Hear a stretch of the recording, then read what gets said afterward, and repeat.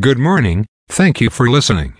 I will bring you up to date on various stocks, bond, currency and commodity price changes and give highlights of today's news. Please subscribe to the podcast for automatic downloads. As of 6:55 a.m. stock market futures are lower.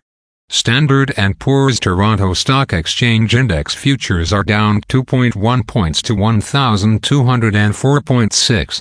Standard & Poor's 500 futures are down 6.75 points to 4,449.75. Nasdaq are down 30.75 points to 15,253.25. VIX futures are up 0.19 points to 15.5. Asia and Europe. The Nikkei 225 in Japan was down 400.5 points to 32,609.5. The China CSI 300 was down 18.48 points to 3,739.99. The DAX in Germany is down 44.81 points to 15,674.35. The CAC 40 in France is down 2.13 points to 7,194.97.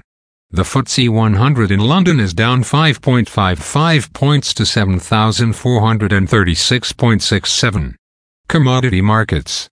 Gold is up $4.75 to $1,947.25. Silver is up 8 cents to $23.32. Crude oil is up 50 cents to $87.37. Copper is down 4 cents to $3.71. Natural gas is up 4 cents to $2.62. December corn is called to open lower at $4.86. November soybeans is called to open lower at $13.58. December wheat is called to open lower at $5.97. The Canadian dollar is 1.3659.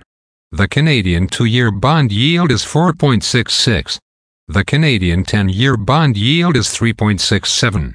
The United States 2-year bond yield is 4.94. The United States 10-year bond yield is 4.25. Bitcoin is at $25,831.70. Highlights of today's news. Statistics Canada to release August jobs data this morning. Canada aims for Indonesian trade deal in the next year. China extends iPhone ban to all state-run businesses. European natural gas spikes 9% on Australian strikes. German inflation confirmed at 6.1% in August. Again, thanks for listening. For automatic downloads, please subscribe on a podcast app or platform. And please consider leaving a rating on the podcast app or platform. It helps grow the show. Thank you.